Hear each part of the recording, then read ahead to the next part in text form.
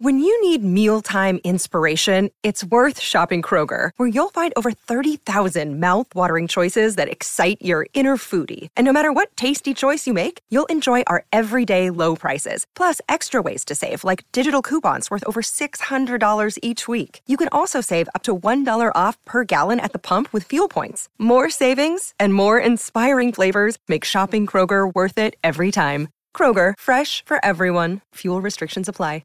This is Optimal Living Daily, episode 1845. Do you have a to-don't list? You should, and here's why. By Len Massicotte of freetopursue.com. And I'm Justin Malik, your personal narrator, reading to you every single day of the year, with permission from the authors. Kind of like an audiobook, but kind of not. Hope you find it better than an audiobook. That'd be a huge compliment. Anyway, let's get right to it as we optimize your life. Do you have a to-don't list? You should, and here's why. By Len Massicotte of freetopursue.com. We lead busy lives. We need to go to places, get things, leave things, send things, receive things. You get my drift. There are only so many hours in the day that we can devote to getting things done, and we try to organize ourselves to work as efficiently as possible to cram as much as possible into every single day.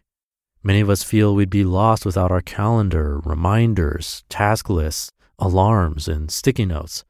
What about your to-don't list? Do you have one of those?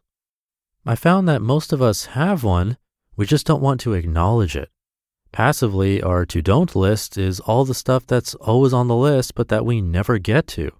We mean to get it done, but we show no commitment or time investment to actually do it.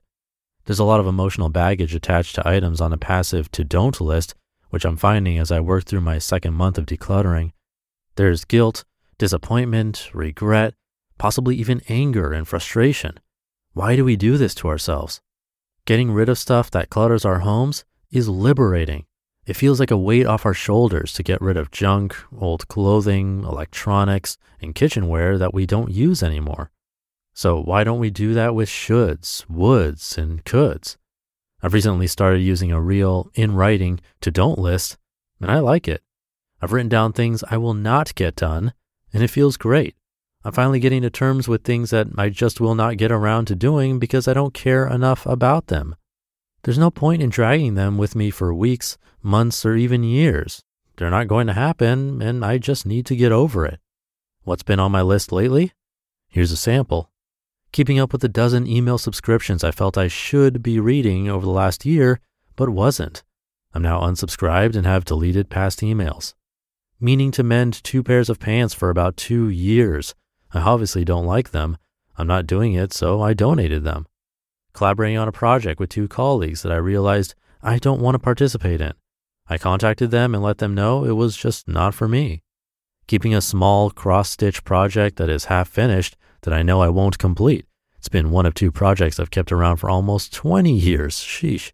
For regular readers, it's not the same one as I mentioned in my bucket list. That's one I did complete. Keeping a book I'm halfway through and have been halfway through for over a year. I'm donating it and getting rid of the feeling I should keep reading right along with it. I'm an avid reader, and I should really worry about books I actually want to read. And meaning to use new recipes I found in a half-dozen cookbooks over the last decade. I obviously don't want to devote the time to these particular recipes since I've looked up, made, and enjoyed many other ones during this time. I've removed the sticky notes and donated the cookbooks. What's common to these is that this list is full of good intentions, and that's all they are, intentions. These intentions are sucking energy out of me by remaining intentions, and when I really think about them, I know that I don't care enough about them to follow through. So why allow them to suck up any of my mental energy? I'm much better off choosing to do away with the time I spend thinking about them. By doing that, I'm giving myself permission to think about and do other things that, for now, I find more valuable. I get that this is a hard thing to do. It means letting go of something we were or that we want to be or feel. There's an emotional connection with our intentions that can be difficult to sever. That's why it's important to realize that we are shackling ourselves with the thought of alternate actions and states that just aren't aligned with who we are, at least for the time being. Things can always change, and we can always come back to the activity and things that we actively chose not to pursue, though maybe in a different form. By adding it to the to-don't list, we're not closing the door forever. We're simply allowing ourselves to be focused on what we really do want in the present and use our time and energy for those things. That focus increases our likelihood of success as opposed to diluting our time and attention on what won't matter in the long run. So far, nothing that has made a to-don't list has ever come back to haunt me, despite the fact that it often means I get rid of physical things in the process. Of course, the better I get at this activity, the more likely it is to happen, but that's a risk I'm willing to take given the reduction in wasted time and stress I experience. The upside of having less to worry about and less clutter in my mind and in my life is much more valuable. I hope I keep getting better at working on my to-don't list. I find I'm happier and more focused the longer it gets. You just listened to the post titled, "Do You Have a To-Don't List?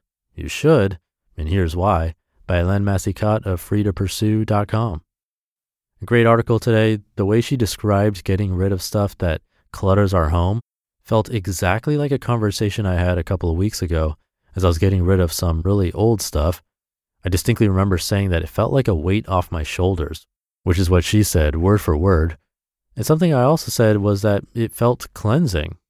I don't know, maybe it's a personality thing, but I really do believe that it's cathartic and should be done more often. We hear a bunch of blog posts about minimalism, tidying up, decluttering, whatever you want to call it.